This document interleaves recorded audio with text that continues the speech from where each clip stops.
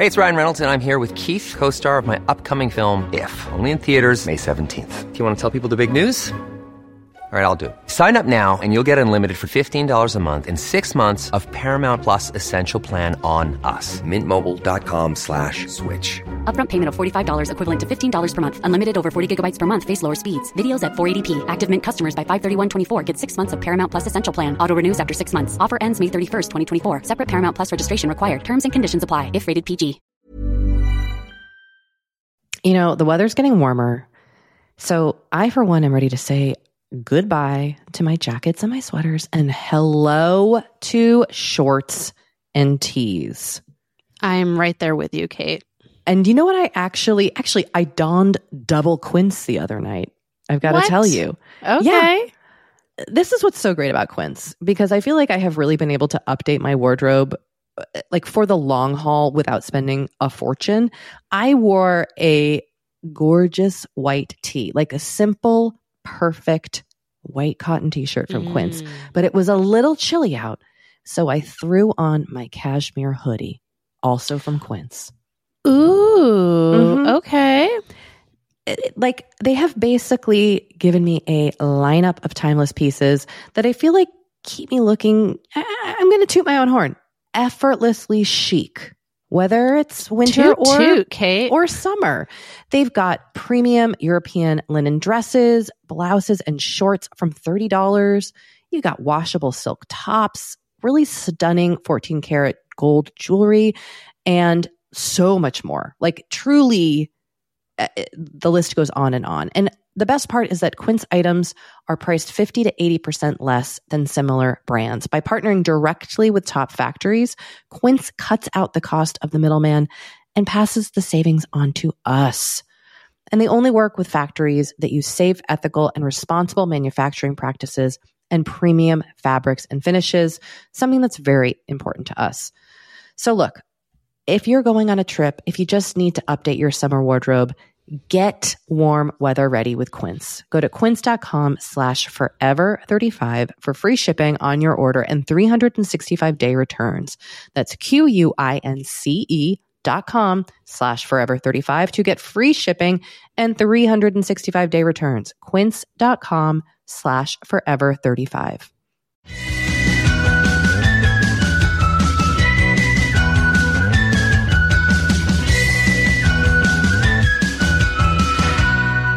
Hello and welcome to Forever 35, a podcast about the things we do to take care of ourselves. I'm Kate Spencer. And I am Dory Shafrir. And we are not experts. No, but we are two friends who like to talk a lot about serums. Very quickly, you can visit our website, forever35podcast.com, for links to everything we mention on the show. You can follow us on Twitter at Forever35Pod. Instagram at Forever 35 Podcast. You can join the Forever 35 Facebook group where the password is serums. You can also shop our favorite products at shopmyshelf.us/Forever35. Sign up for the newsletter at Forever35podcast.com/newsletter. The last newsletter before we go on a little break is coming out tomorrow. So if you want to get in on that, sign up. And if you want to reach us, you can call or text us at 781-591-0390. And you can email us at forever35podcast@gmail.com. Well, here we are. If you listened to our previous episode, we hopped on and did a quick intro to let you know that today we would be talking about the Supreme Court's decision to overturn Roe v. Wade. We've been recording episodes ahead of time because our vacation's coming up. And so I don't think we were surprised by the ruling, but we hadn't allowed ourselves space to get to talk about it. So we wanted to do that today, briefly before our interview. Yeah. Like, number one, our emotional reactions are, I'm assuming, the same as yours. You know, yeah. I sat and I cried in an airport all day and looked around for people to make understanding eye contact with. How did that go? Not great. I didn't really find anyone. And then anytime I would make eye contact, I was like, are we making eye contact about the same thing? You know, I was in a mask. So I was like, what do they think is happening? You know, but I was just like sitting there scowling and crying and, you know. Yeah. Yeah, that's where I was. Yeah. I mean, it's like, it doesn't make it better that we knew it was coming. No. You know what I mean? Like, it still really sucks. Well, it's awful for so many reasons. And specifically the people whose health and lives will be impacted in so many ways by not having access to safe abortions, period, you know? And yeah, I do know. Yeah, I know, you know. I know. So, you know, like we wanted to share some resources that we have found, but I think I want to point out, like, I'm not an expert in this area. We've had experts on, and please go back and listen to our interview with Jessica Pinckney, who's the executive director of Access Reproductive Justice here in California. They provide financial support and lots of other support for people seeking abortions. She is an expert, but we can definitely share some resources that we have seen shared online, and you know, we will do our best to be fighting and learning along with you all. Yeah. Should we talk about some of those resources?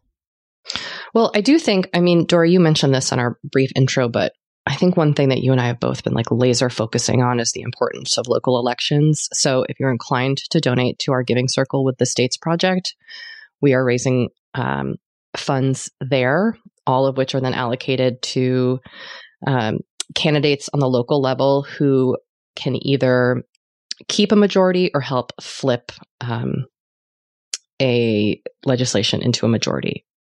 And did I explain that correctly, Dory? No, go ahead. You. Well, no, what I was just going to say is we've alluded to this on the show before, but just, you know, I think we're really seeing how these efforts by Republicans over the last few decades to focus on the state and local levels is like bearing fruit for them. And the New York Times wrote a piece about this a few days ago. And they said, in many states, including Wisconsin, Ohio, Georgia, and Florida, abortion's new battleground is decidedly unlevel, tilted by years of Republican efforts to gerrymander state legislatures, while Democrats largely focused on federal politics. Way to go, motherfuckers. So, you know, we're kind of scrambling now. Democrats have won the popular presidential vote in 5 out of the last 6 elections, but Republicans control 23 state legislatures while Democrats lead 14, with 12 bicameral state legislatures divided between the parties. So, you know, we're seeing like just how much this idea of states' rights is like really, really affecting so many millions of people. So, this is why we are so focused on this. I'll just read one more part from this article that I thought just really like did a great, and we'll link to this in the show notes, did a great job just kind of like giving a historical view of why this is happening. They write, unshackled by the Supreme Court and often largely unopposed by Democrats, conservative organizations backed by billionaires like Charles Koch, including the American Legislative Exchange Council and the Republican State Leadership Committee, set out more than a decade ago to dominate policymaking at the state level, and now unfettered by the constitutional rights under Roe, that dominance can come to fruition on abortion access, often regardless of public opinion. So, you know, if you've been skeptical about the power of state legislatures or why we're focusing on these races, this is why, because the Democrats need to build this infrastructure now. And, you know, it sucks that like we're going to have to spend the next years and decades like refighting this fight, Because I think people felt like, well, this has already been fought. Well, guess what? Now we have to fight it again. But we will fight it. Like, we're fighting, you know? Tori is ready to fucking go. I'm ready to go, okay? I just like, you know, the other thing that this article really like hit home for me, and something that, again, we've talked about, but like just crystallized for me, is like the Republicans have been playing this long game. And we can play a long game too. You know? Like, bring it. I'm ready to play the long game, okay? So I'm ready to play with you. Oh, good. Okay. I hear you. I hear you. I think it's really, and I think the other thing, you know, to note that, you know, again, not an expert, but, you know, what Clarence Thomas wrote following the decision about how we should then reevaluate lots of other cases that give people access to like so many, I mean, just the rolling back of human rights that could possibly happen based on this decision for the queer community, for so many people is real. It's real, you know, and I think it can feel certainly sometimes I'm like, no way, that's dystopian. Well, it's real and it's happening. And obviously we're incredibly concerned, and we're going to keep making our podcast about serums. But as we've always said, this is a vital part of self-care. So we're here for it. We're here for the fight. And look, I don't want to discount the fact that, like, yes, we're playing the long game, but like, this is going to suck for a long time. And it's going to materially affect people's lives in a way that for a lot of them is going to be irreversible. And, you know, that is the reality. So. And I will say, like, there, you know, outside of just like Democrats, but in terms of abortion care networks, there have been people who have been preparing for and doing this work for decades, and there are resources. And so I do feel like it's our job to support and lift up those people doing this work. So that is what we're here to do. So a couple of things. I'm pulling from a post that I saw shared online. Again, some of these resources were new to me. I don't want to be like, I know all this already. We will link to the original post. The poster's name is Jex Blackmore. I saw this went viral. But they had a lot of good resources. There is an organization called If, When, How, which provides legal support in regards to reproductive justice in English, Spanish, and Chinese, which is very important. If you are curious about abortion funds, donating in general to abortion funds, or finding abortion funds that are local to you or to a community that you care about, I believe their website is abortionfunds.org. There's also the Abortion Care Network that can help you find clinics. One thing that I am still learning about is that you can access and obtain abortion pills to use at home, which I think not a lot of people realize, including myself, including me. So two places that I think have information on how to do that: plancpills.org and aidaccess.org. I do just want to note that I saw today on Twitter that Facebook is taking down posts about like people offering to mail abortion pills to people in other states, and the sort of the ethics of Facebook doing that aside, I do think one thing that it does highlight is like a lot of the stuff that you say on social media, on email, on even in, you know, texts, like that is not, don't think of that as private. And there are a lot of ways that you can be surveilled, whether you are someone who's seeking an abortion or offering help for people seeking abortion. I tweeted about this. The tweet went viral, and wow. I know, Kate. I'm not on Twitter, so I didn't see this happen. That's so exciting. I'm proud of you. Yeah, it was kind of crazy. And now I'm writing something for InStyle that's like a guide to like keeping your shit private. Yeah. So this InStyle article, which might not be up exactly when this episode comes out, but should be up by the next day, I think, is basically going through like all the steps that you should take if you are seeking an abortion to keep your digital footprint private. And yeah, I mean, these things, it's not just like an intellectual exercise. Like these things are real. And the Attorney General of Texas has already said that he will be, looking at things like browser searches and like shit like that. I mean, like we are really living in a dystopia. So, I just wanted to bring that up as well.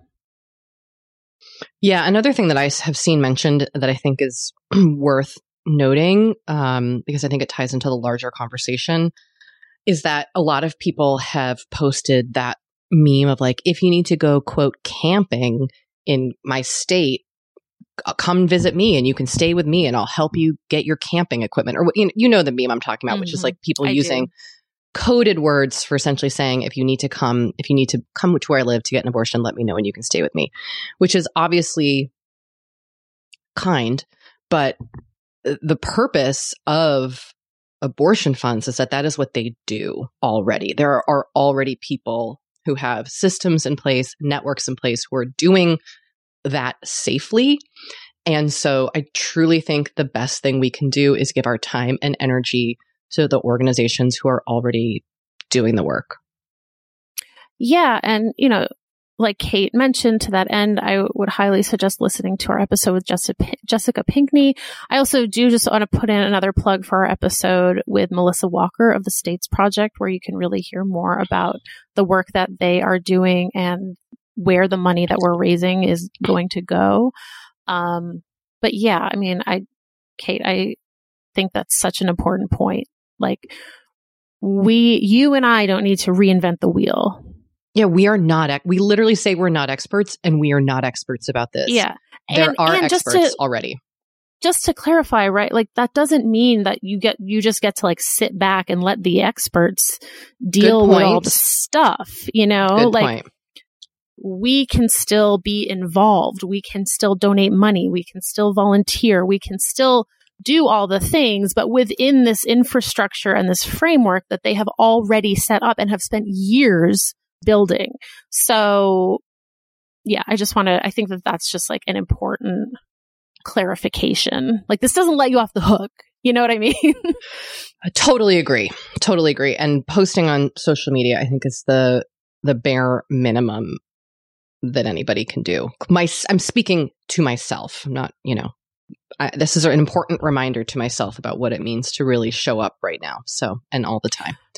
Yeah. And then just one last thing that I want to say before we introduce our guests, but this thing, that Alexandria Ocasio-Cortez posted the other day about community, I think is another thing that's so important. Like we can start small, like we can build these social connections and this community and do all those things on a micro level. And those are the things that are still so important, right? Like everything's going to shit at the macro level, but like we can start this kind of groundswell. We can talk to our neighbors. We can talk to our friends. And yeah, I mean, Angela Garbus writes about this in Essential Labor, but I think the power of community is something that we saw during the pandemic that's just so important. And I hope that we all continue to kind of try to build on that. I agree, Dory. We've got to save ourselves right now because it's not happening from the government. Yeah. Well, Kate. Yes. I feel like we could talk more about this, but we do need to introduce our wonderful guest. Yes, and we will. Do you want to take it away? Yeah, and I actually think this is it's Rebecca, our guest today is Rebecca Soffer, and, she is, a leading figure in the grief community, and I actually think this is a really appropriate episode to share in the wake of the Supreme Court's ruling. When Rebecca was 30, she lost her mom in a car accident 1 hour after dropping her off from a family camping trip to the Adirondacks. And 4 years later, her father died of a heart attack while on a cruise. And Rebecca co-founded Modern Loss, which started as a website about coping with grief, and has really turned into so much more, a movement, a community. It's really incredible. Rebecca has gone on to lead Modern Loss retreats at Kapalu. She has keynoted for several organizations, including Good Grief and Capital One. And she's also hosted and read at Modern Loss's live storytelling events. She's an incredible storyteller and communicator. She's also a mom. Rebecca is the author of 2 books about grief. The first book is called Modern Loss, Candid Conversations About Grief, Beginner's Welcome. It's by Rebecca and Gabrielle Berkner. And I might have a piece in that book. So definitely check it out. And her most recent book is The Modern Loss Handbook, an interactive guide to moving through grief and building your resilience. And both Dory and I found this book extremely impactful. It's an amazing guide for grief in a world where there really aren't a lot of accessible books about grief. This book is fantastic and very inclusive, and I highly recommend you checking it out. We are so excited to share our conversation with Rebecca. She'll be here after the break. We'll be right back.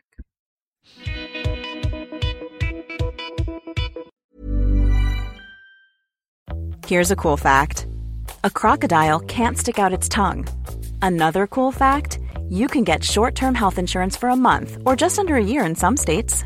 United Healthcare short-term insurance plans are designed for people who are between jobs, coming off their parents' plan, or turning a side hustle into a full-time gig. Underwritten by Golden Rule Insurance Company, they offer flexible, budget-friendly coverage with access to a nationwide network of doctors and hospitals. Get more cool facts about United Healthcare short-term plans at uh1.com. You know, Dory, we talk to a lot of really fantastic, intelligent people on this podcast. But I don't know, maybe you're like us and you want to go even deeper. I'd love to go deeper. We like to go deep. And that's not only possible with today's sponsor, but also easy to accomplish on Masterclass.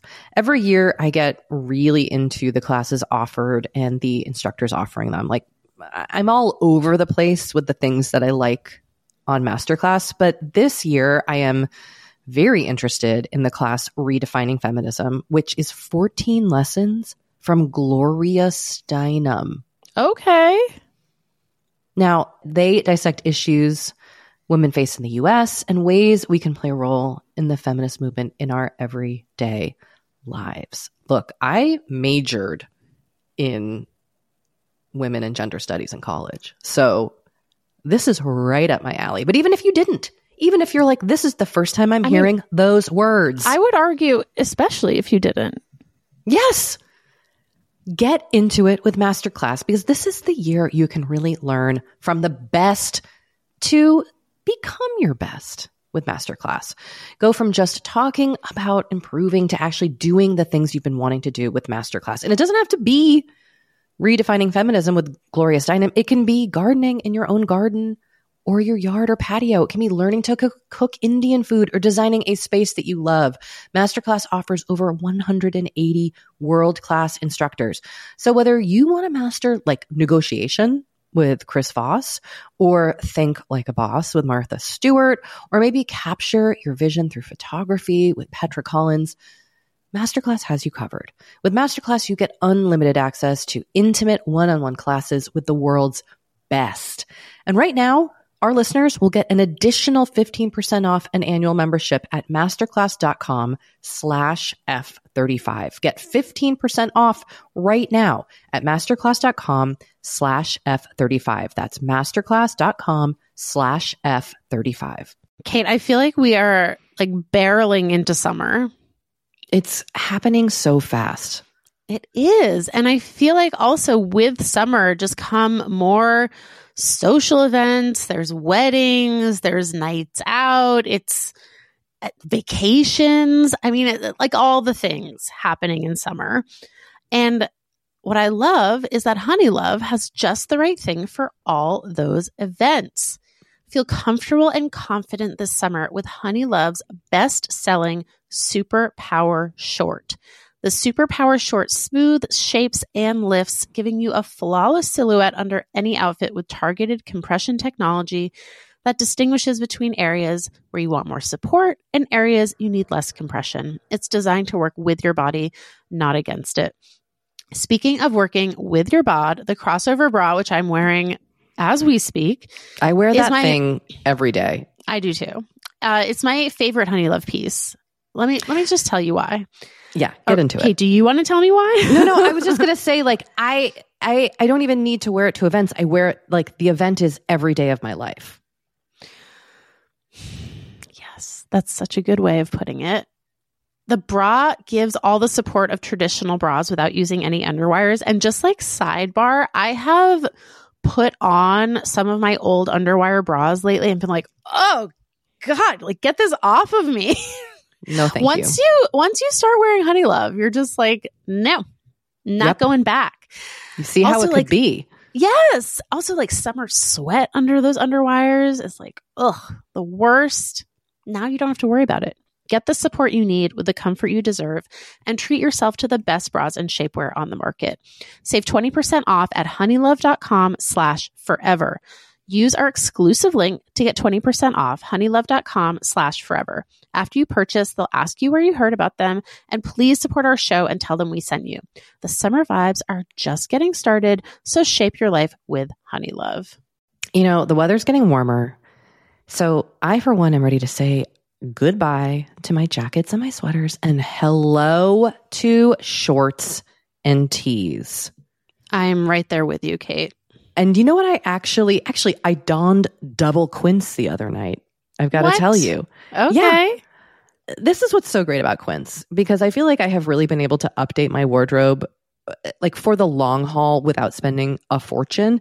I wore a gorgeous white tee, like a simple, perfect white cotton t-shirt from Quince, but it was a little chilly out. So I threw on my cashmere hoodie, also from Quince. Ooh, okay. Like they have basically given me a lineup of timeless pieces that I feel like keep me looking, I'm going to toot my own horn, effortlessly chic. Whether it's winter or summer. They've got premium European linen dresses, blouses, and shorts from $30.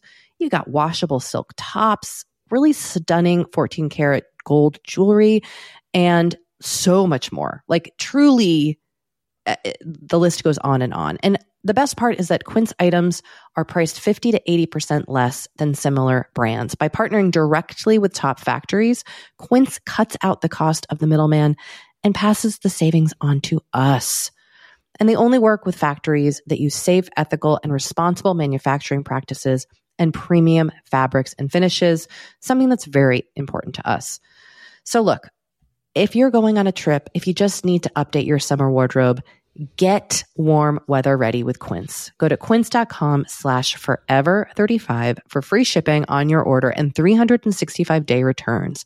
That's QUINCE.com/forever35 to get free shipping and 365-day returns. Quince.com/forever35.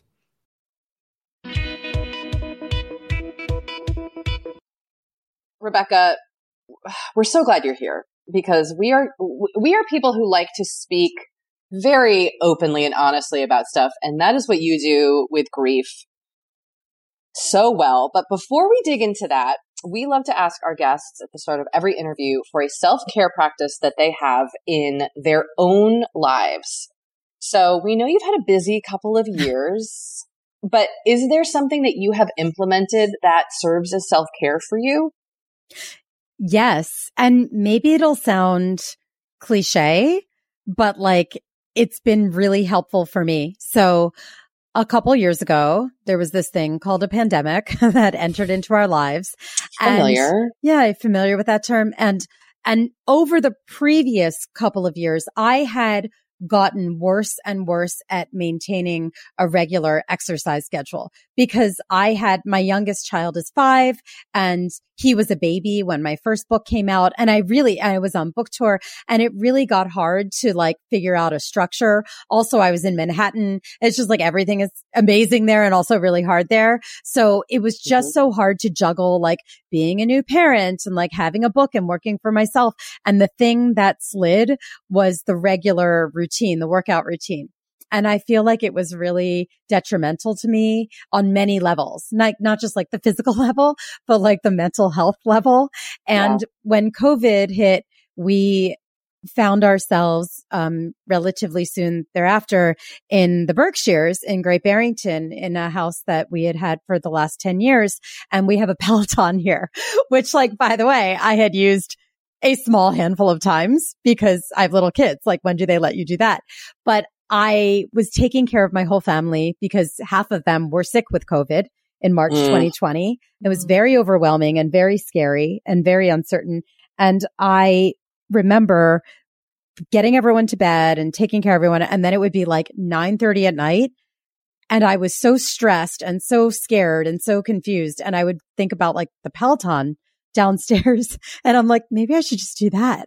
And I started doing it and it became my self-care practice to the point where like, I mean, I was doing it like 5 times a week. And really, yes, of course I saw like the physical benefit, but just to have that ritual and to know that for like 30 minutes, cause like I'm not doing hour-long Peloton rides. Come on. Come on. I mean, okay. Like the 20-minute, I'm like, like that's not, did you really do it? But like I can do 30 minutes. And after that 30 minutes, I did notice like my brain had calmed a bit. My body felt better. Like everything that felt like undoable 30 minutes beforehand felt maybe a little bit doable afterwards. And so I really was like, you know what? As someone who works for themselves, I think it's really hard to make your exercise and physical wellness time part of your work schedule because you're like, oh, that's a luxury.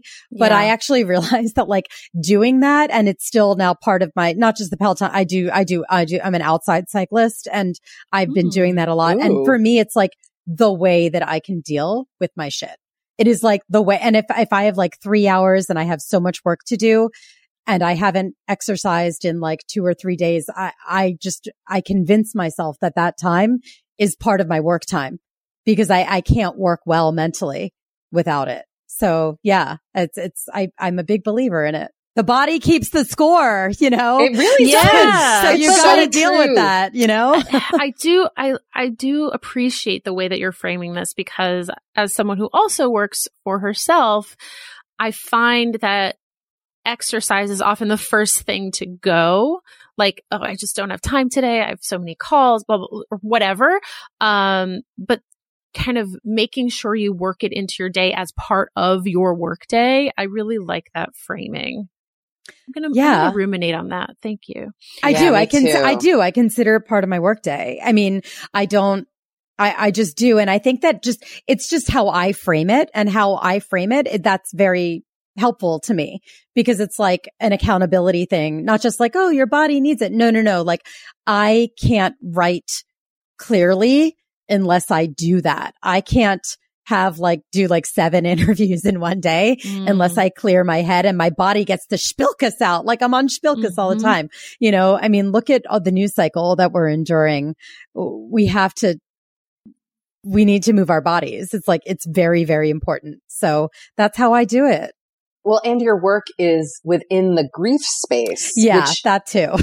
it's really intense to be kind of constantly processing your grief and other people's grief, but also to be creating a space where people come to work through grief. Like you're carrying a heavy load. And so I can see how that would help kind of move through it. Yes, it's true. I am. And I say that not like, oh, like all the loss that's happened to me, just that like I really do. My choosing is to hold space for an entire community of people who are dealing with various layers and levels of loss and grief. And that is what I've chosen to do. And I really believe in it now more than ever. Been doing it nonstop for like almost 9 years. But it gets to be a lot sometimes. Especially now, like with the book out, and I have to like talk about how my parents died like 3 times a day, which is, by the way, it gives me no joy. And also I hate it. Like I actually hate doing it. I wish I didn't have to. I don't enjoy this part of it. But I feel like, grief is something that you just you can't fix anybody's grief. And sometimes I feel like so helpless with some people where I just wish I could make it better. And I really do believe that inherently through my work, I am doing my small share in making it better. Like it's all I can do, but like I can't fix it for somebody. And so this feeling of impotence and like then I take on their grief because I'm very much like a deep feeler. I access all the feelings. So I take on some hard feelings from others. And I feel like that feels very uncontrollable because you can't fix it for them and then you can't fix it for you. So I realize, the control that I do have is getting on that Cannondale and like going on that, that Alfred loop near my house or like doing the Peloton or even just like walking. Like I have become a power walker. My mom would be so proud of me. I own that power walk, and like I do feel like it's like a modicum of control that I have in a field that has very, very little control. Yeah. You in the Modern Loss Handbook, which I have to say, I think is fantastic as someone who like has written about grief and dealt with grief. And you and I came to know each other through our dead parents. Yeah. You're my dead parent friend. Yeah. Which I want to talk about later because you write about kind of communities that grow from grief, which I love, but it actually feels like a genuine and authentically helpful book, which I feel like so many times when people go searching for grief guidebooks, it's all kind of, cheesy and very 90s, but you have a really great chapter that focuses on trigger days, which I had never heard anybody call them that, but we all know what they are. And I thought it was I'm so glad you talk about it. So I wanted to kind of get your perspective because I do feel like the conversation has picked up about certain trigger days like Mother's Day and Father's Day, for example. And I would love to kind of get your thoughts on the conversation that's happening now. Do you think that these things that companies are doing, like letting people opt out of emails, is that actually helpful? Is this all performative? Is there any way to truly navigate these trigger days we experience with our grief? I mean, it's interesting. Yes, I have called them trigger days. And in the wake of the last few weeks of all this gun violence, I kind of wish that I hadn't. But it kind of is what we can only do our best. And I mostly call some of these days, like, especially when they fall all together, anniversary season and not the anniversaries that make you feel really good, just the real bittersweet ones. And so, like the Hallmark holidays, the birthdays, the death anniversaries. But specifically to answer your question, when it comes to like Mother's Day, Father's Day, we are now getting more and more opt-out emails from companies that have become hip to the fact that their clients are human people. Shocking. And that they're not just like an email address on the other end, in an inbox, and that maybe they don't want to have Mother's Day jammed down their throats starting in March. And so it's been nice to get those. And that started like a couple of years ago. And now it feels like everybody's doing it. And in the book, I do say, I do love this trend. I have though noticed, and I won't name names mostly because I'm so tired that I can't remember brand names. And there has been some chatter in the Modern Loss community about like, it does sometimes, some of them feel like performative, like, we're going to get this halo effect by offering this opt out. I do believe in the opt out. I don't think it has to be performative. I think you can literally say, we know this day can be something that you just absolutely do not need looming in your inbox from us. Here's one click. We're out. See ya on the other side. But it's all in the messaging. If you're writing 3 paragraphs about it, if you're coming up with designs for your opt-out option, think about, are you doing it for your brand or are you doing it for the recipient? I'm just more of like a keep it simple, stupid type of person where it's like, Mother's Day is going to suck for some of you. Click here. I'm not going to bother you. That's it. Yeah. And I love that. I absolutely think companies should do that. I think they should also do that with like, they're not going to, but like with winter holiday stuff, they're not going to because that's like the big marketing, sales period. But yeah, I mean, I think it's a fine line. And I do think that I think in your gut, of course, if you're a brand, you're not like one person, but I do think in your gut, you know what the intent is behind your messaging. Use your powers for good, because people are smart and they can tell. Yeah. Well, right. It's like, it's easy to sniff that stuff out. Yes, it is. And I've seen it. And again, literally just too tired to remember details, but I've seen it more like, I feel like it started more like 2 years ago. And then last year there were more doing it. And this year it feels like everybody's doing it. But now I see the differences in messaging. Yeah. It's like, it's still not like it's become its own trigger day. Yes, exactly. Well, that was there was a piece about that, I think, in the Washington Post where some people were like, it's still upsetting to get these emails. Right. And it's like, Jesus, I get it. With loss and grief, you can't win with every single person. Like you literally cannot make everybody feel better all the time. And that is something that I have grappled with modern loss. Like sometimes people don't like seeing some of our, it doesn't happen frequently, but like if we post about like a child or whatever, maybe some people who have had miscarriage, had stillbirth, they're like, I can't see this. I don't want to see this, and I understand, because everybody has their own triggers. But when you talk about grief, everything can be a trigger warning. You know what I mean? And modern loss is very much about letting it all hang out and having a really comfortable open space for people to share whatever they need to, as long as they're not hurting themselves or anybody else. But yeah, like when it comes to the marketing, I mean, come on, lay off. Lay off. Don't make the opt out another Hallmark holiday. I love too that you talk about, the way that grief, and you kind of touched on this, I think, through talking about your cycling, but like the way that grief connects so much to the physical aspects, because I think one thing I always hear from people who are grieving, is like, they'll be like, oh, my mom died 2 months ago and I haven't slept and like, I can't eat. Is this normal? Like, I don't think we culturally understand that grief manifests so physically in our bodies. Yeah. And it's not something that often gets talked about, the way in which we process or the way in which the grief manifests. So you kind of have a nice list that I think is really helpful, because I was like, when my mom died, I was like, what the fuck is happening to me? So what are some things that you have noticed or heard anecdotally that can happen to the body? And maybe how did you personally, physically experience grief? I mean, I've heard of so many things. I feel like the best way I can describe it is that I personally, and many people I know, have felt like their bodies turned into marionettes in grief, especially in early grief, that they're just like sitting there, but like someone else is like maneuvering the little like, wooden handle at the top, and it can just be anything. Like we have pieces. So we have a column on the site that's called Grief Bacon, and it's all about the effect of grief on the body.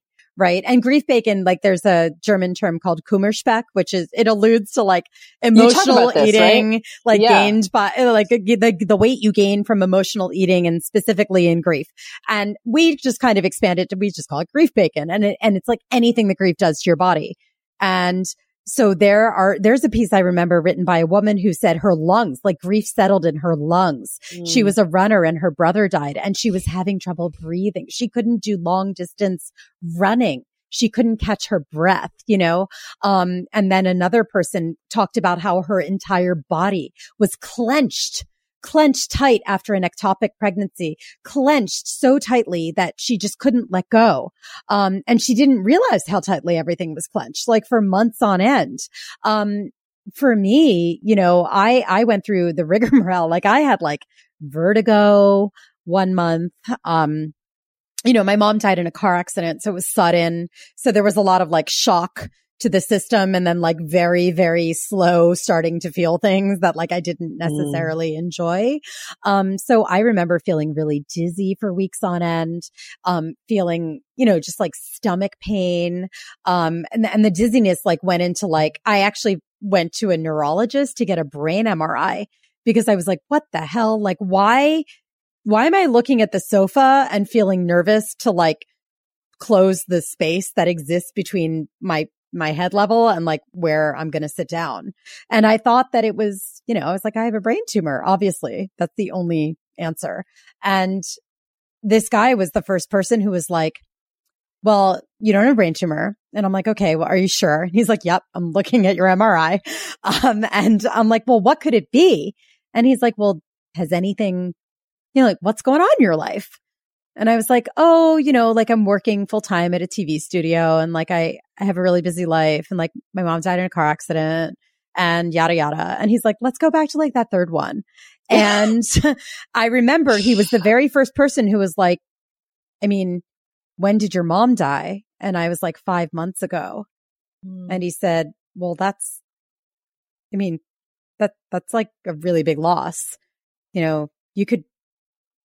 He basically didn't say this, but he basically was like, this is grief. Like this could be grief. Your body is absorbing a lot right now. And it was the first person, including the therapist I'd been seeing, who was like, hey, you like, I don't think there's anything that's physically, anatomically wrong with you. This is the manifestation of grief. And you probably should deal with it somehow. And so I did, it just was the moment where it became very evident that, I think I call it in the book, the mind body grief continuum, and that you could fool everybody but yourself. And I'd been like going about my life and pretending I was okay and like trying to deal with like the psychological aspect of it. And I hadn't quite realized that some of the stuff that I was having, like the headaches and all that was grief too. I feel like we just saw the kind of very tragic manifestation of this when the husband of one of the teachers in Uvalde who was killed had a heart attack the next day and died. Ugh, I know. They said he died of a broken heart. Yeah, like literally died of a broken heart. I mean, and it could have been overwhelming stress and shock. Yeah, and like, totally. Obviously disclaimer, not a physician, not a therapist. Same, but yes. I mean, I was in total shock when my mom died and it was very sudden and violent and absolutely not in a mass shooting and, something that was in the public eye and was a societal trauma too. So yeah, I mean, like the body absorbs all of this. And I'm a big proponent of like, I basically try and spread the gospel that like, yeah, I mean, the body remembers, and the more you don't pay attention to it, the more it's just going to make itself known, and in different ways. And there's no like one fix. You're not just going to take Advil or you're not like just going to like train harder to run. You have to get to the root of it. So we're just going to take a short break and we will be right back.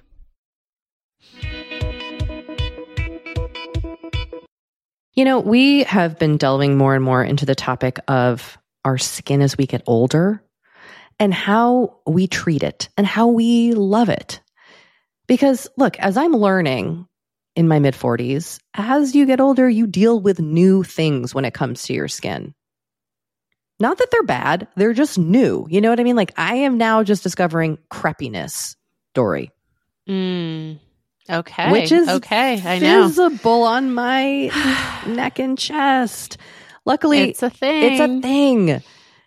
Luckily, OneSkin, our sponsor today, knows all about things like crepiness. And I'm not overly concerned with aesthetics, but like I do just want to keep my skin healthy as I age. Totally. I love their topical supplements. They really help your skin feel, I don't want to say younger, but just vibrant, refreshed.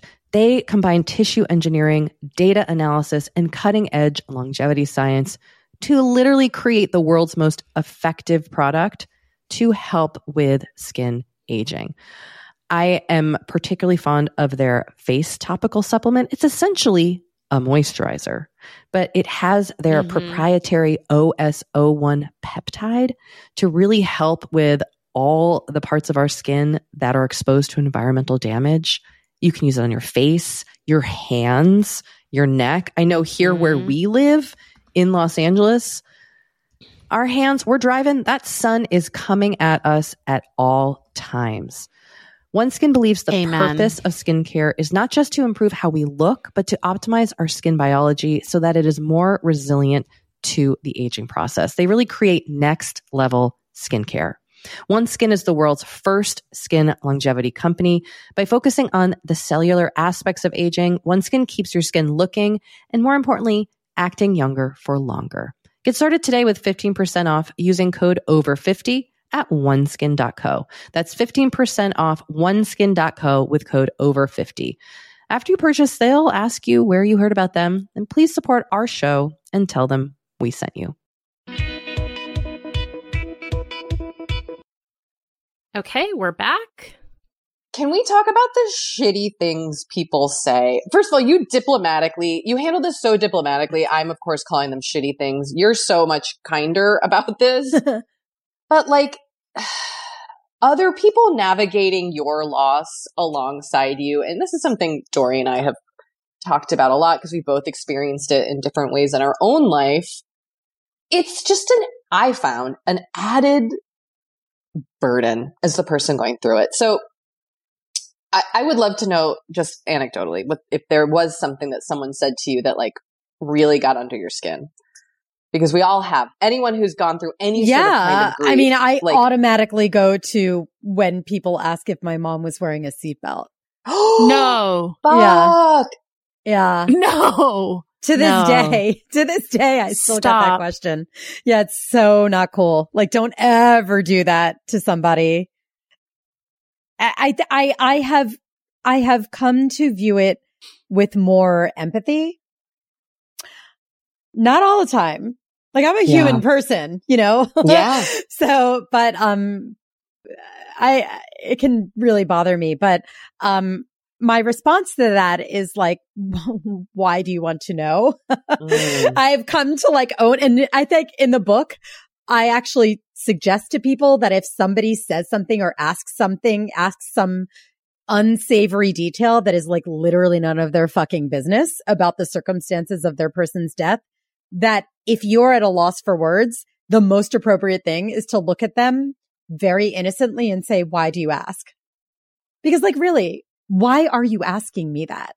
Is that inherently tied to like how you're going to support me in loss by knowing if my mom wore a seatbelt, or like if my dad was a smoker, or if there were any warning signs before my boyfriend took his own life? Is that really something that you need to know? But people ask, and I have come to maybe try and see the compassionate side of things and realize that maybe we think that if we're asking for details and we understand that, oh, they weren't wearing a seatbelt, and so if I do, maybe this isn't going to happen to me. If there were warning signs, maybe that's something that I can control and it won't happen to me or people around me. Yeah, I think that's it. I've chosen to kind of like view it from that lens, because if not, I'll be really annoyed with like a lot of people. Not people who are like really good friends, but just, you know, people say that stuff, you know, but I also think it's cool to be like really annoyed with those people. Like, you have my blessing, because it's super annoying to ask if, you know,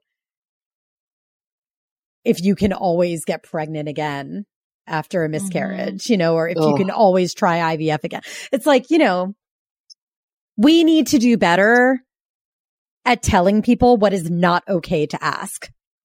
And while I believe that grief and loss are very individual things and individual experiences, and I try not to say, don't do this, because everybody is so different.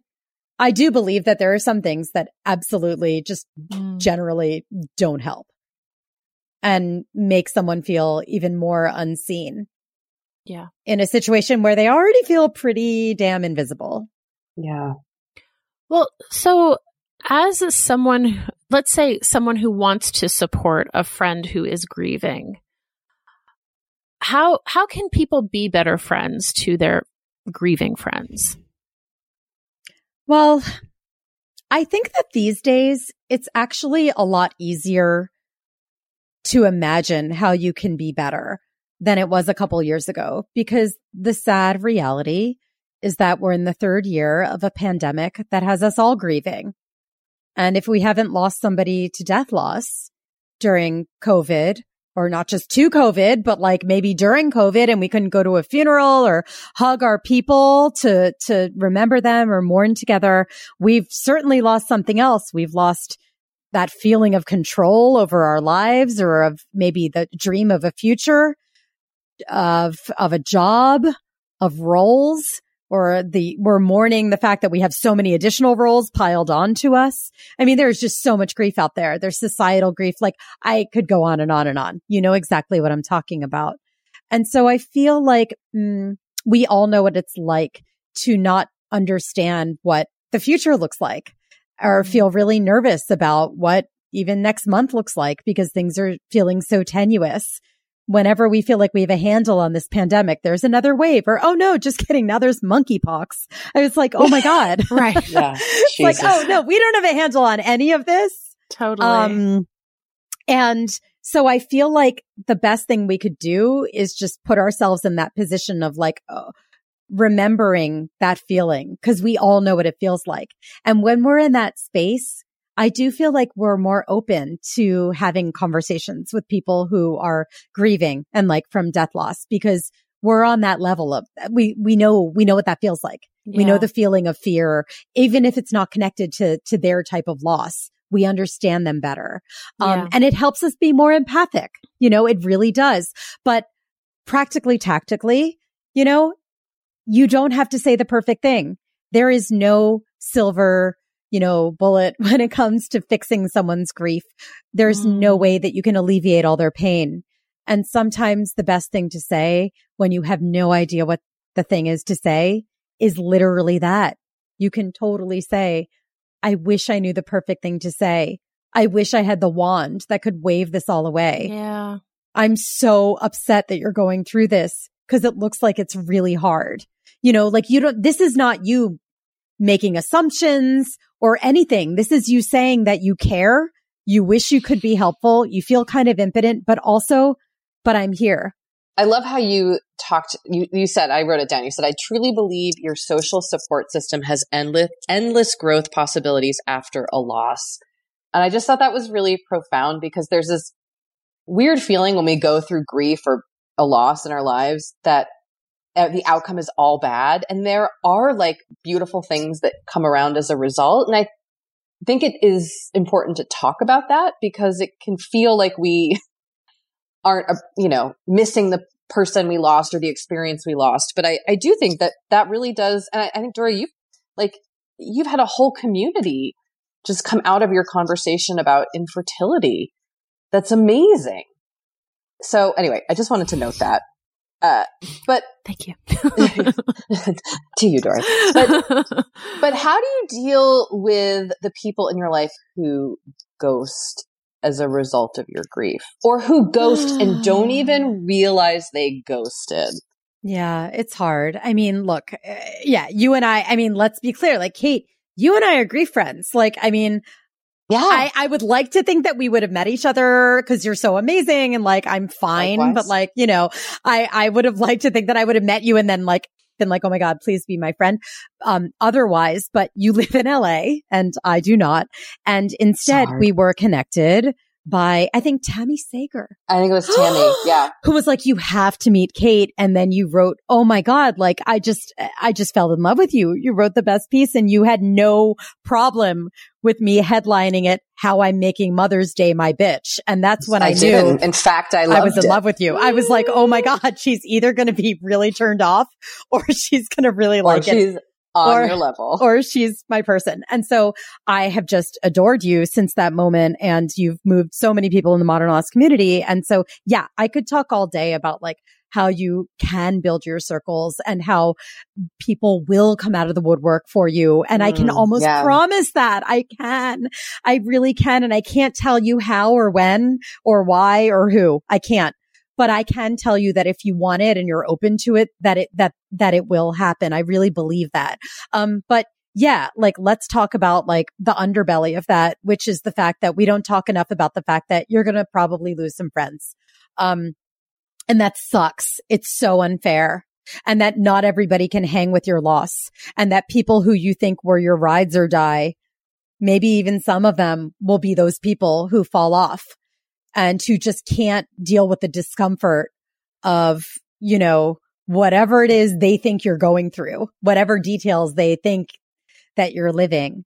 And it's just so hard because we take it so personally, because we also, it happens at a time when we're so vulnerable and like, we don't want to be like the Debbie or Danny Downers. We're so aware that we're like scared to bring things up with our friends because they don't want to be like the womp womp every time. So it really doesn't help us when like one of those friends just like pieces out when we need our people the most. It just makes us more paranoid and more self-conscious, right? And more like less apt to really share. And that's so hard. It really is. Look, I lost some friends. I would say that many of them are still my friends now.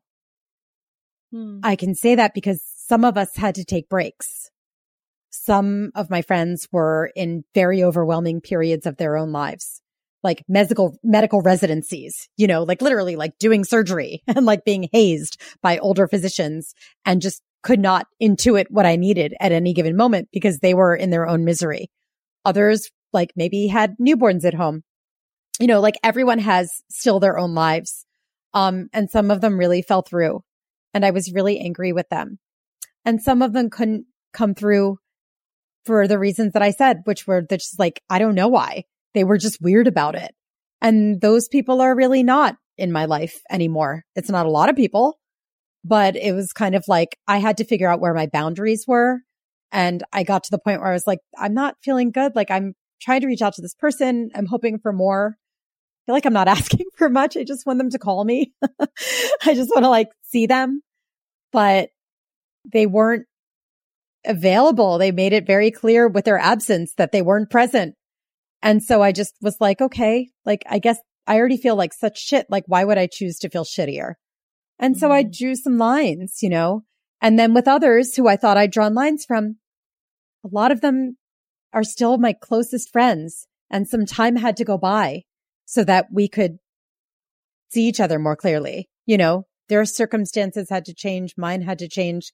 And I'm really glad that, you know, I do encourage people not to like cut people out forever right away, you know, unless it's something really hurtful and just very much like in the not unforgivable, but unforgettable side of things. That's such a good reminder, just in general, I think. Yeah, in general, not just in grief, in social dynamics. Like you have to, the chapter is called like navigating and negotiating social dynamics, because it's not just navigating. You know, like a lot of the book is like trying to get people to realize that that phrase, like empower yourself. It's like, you don't have to empower yourself. You're empowered, you know, like you have these abilities inside you. And when we feel so vulnerable moving through loss, not just in the first month or year, but like kind of always, there's a little part of us that always feels vulnerable. We have to remember that like we can get what we need for the most part by going for it, you know, and sometimes that means drawing boundaries. Sometimes that's going for it. Yeah. And sometimes that's asking people for things that they can do for us. Yeah. So that we can in turn be a better friend to them or a better colleague or employee. You know, you can't draw from an empty well. And I think all of us have been kind of drawing from empty wells for a really long time. Yes. Yeah, my well is just a dusty hole. Oh my God. Mine has like so many echoes in it, and it's not like water. Yeah. I need a better metaphor these days. I don't even know, like. It's a great like metaphor. A Pez dispenser. You know, it's like, oh my God, let's go. Pez. Like they're seemingly limitless, right? And then you get to the end and you're like, what? No tablet? I feel like I've been like, you know, clicking my Pez dispenser on empty for a very long time. And yet I still have the ability to like give to, you know, work wise and personally, but it, you know, it's taking longer to recover, and it's more frequent needed recovery periods. Even therapists I work with, they are saying they have compassion fatigue, that they're, you know, like not doing well. It's like when the people who are holding us up and carrying us through are not doing well, what does that say about how we're doing overall? Wow. Compassion fatigue is a phrase I've never heard before, but I can only imagine what that must be like. It must be hard. Really freaking hard. So I guess, Rebecca, as we wrap, what are your hopes for the kind of dialogue about grief, especially, you know, as we're talking? I mean, Doree, you mentioned it in your newsletter that came out today, like just the grief of parents who had a pandemic baby and are grieving what they thought those first few years were going to be like and how they aren't. I mean, we are all going through these very individual moments of grief, and there's this push societally to like move on and get back to the office and do and like it's still going on. People are still dying. The pandemic isn't over, and we need to process it. So this is kind of a very broad, vague question, but what do you think is a way in which, you know, maybe individually, but also within our own communities, begin to take a step to kind of work through that grief as a collective? Well, I think the most important thing is acknowledgement. That's the first and foremost step. We all scrambled last summer to like have our hop back summer because there were vaccines and everything was going back to normal. And not only did it not repeatedly, but, you know, it became evident that as the dust was settling, a lot of things looked very different than they had in February 2020. It wasn't just that like, oh, we have Delta now and then Omicron, then Omicron too. It's like, oh my God, how many, you know, things. But it's also that like the world has changed and the people around us have changed and our landscape has changed. That bodega, you know, maybe the owner died or maybe it went out of business, the one that we always went to. You know, the fabric of our day-to-day existence has shifted. It has catches in it and holes. And if we don't acknowledge that, then how can we move forward? And how can we all, and also like, not to sound like poetic and meta, but like, how can we derive any meaning from this time? And how can we build something meaningful for ourselves in the future? If we're just like, okay, well, that's done with. I mean, we can't. Right. There's like literally no way that everyone around you does not have a story or 10 or 100 about tough times over the last 2 years. It absolutely does not have to be that someone died. Like you said, Doree, it could be that they had a pandemic baby. It could be, you know, like that I have a 5 and 8 year old and I have a kid now who's 8 and looking around and seeing that things haven't gone back to the way they were when he was 6 and he didn't really think about it that much when he was 6. And now he's realizing more. You know, it's like we're all struggling with so much. And the only thing we have is each other. Like community is the salve we need right now. Everything is really freaking scary. I mean, at least it feels like that. I feel like I'm like waiting for a headline. I am like scared to look at my New York Times app. I like fire it up with like one eye open these days. And so I feel like acknowledgement is the most important thing we can do, because without acknowledgement, then it's really hard to have compassion for someone else. If you don't feel like what you're going through is really hard and get the acknowledgement you need and the support that you need in whatever feels hard, it is very hard to have compassion for somebody else. All you're going to do is compare yourselves with them and resent them and feel unseen. So my biggest piece of advice is get the acknowledgement you need and get the support you need for it. And a lot of times the support is not just a therapist. It's not just a friend. It's many different things all together. It's many modalities all together. And you might need different things at different times. And as you both know, I'm a big believer in peer-to-peer support. So find a group of people who will give you an ongoing invitation to talk about whatever you need to talk about without judgment, without resentment, with some good advice, take it or leave it advice, who can show you alternate points of view and rituals and cultures and let you scream into the cosmic void when you need to. That stuff goes really far. And even though our own journey is very, very unique, it certainly feels like we're not the only ones on this overwhelming journey when you have that. Ugh, such great advice, Rebecca. We need to let you move on to the next interview, but this has been just so wonderful to get to talk to you. And you've created such incredible resources for people. Can you tell us if they want to learn more about you, about modern loss, about your 2 books, where they can get all that information? Sure. Well, you can find a lot of stuff at modernloss.com. Everything is free. I also run the Modern Loss newsletter, which is on Substack. If you go to modernloss.com, you can sign up for it. And then we do have like a paid subscription level in the newsletter because we do virtual events every month. We do yoga for grief support, mindfulness. We're doing something on like nature and grief because we're entering summer, like the amazing like nature-based instructor is going to be talking to us. I mean, it's amazing. And a lot of that supports Modern Loss's ability to literally do everything for free for like a global community. And then my second book came out. It's called The Modern Loss Handbook, an interactive guide to moving through grief and building your resilience. I'm really proud of it. Its specific goal is to help you stay connected to yourself and to your person and to the world around you. It's not a workbook. It's not a journal, but you can write in it and you can journal in it in parts, but you can also throw it across the room and not look at it for 4 months and come back to it.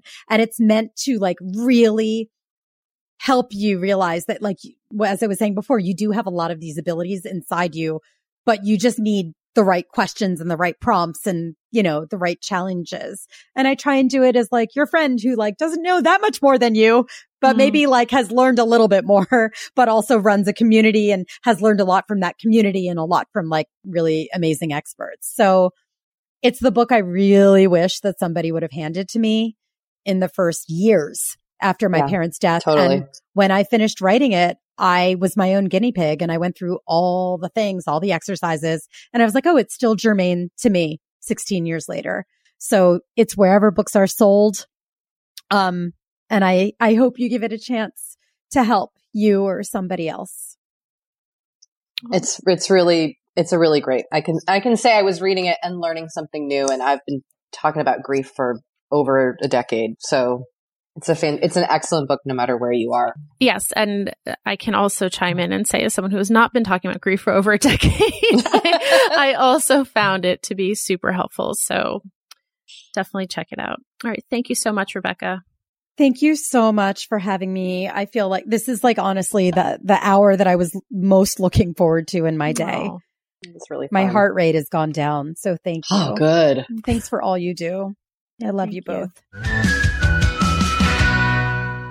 You know, Doree, I don't want to like speak for both of us, but I kind of do, in that I would say our intention coming out of this conversation that we had at the start of the episode is for us to really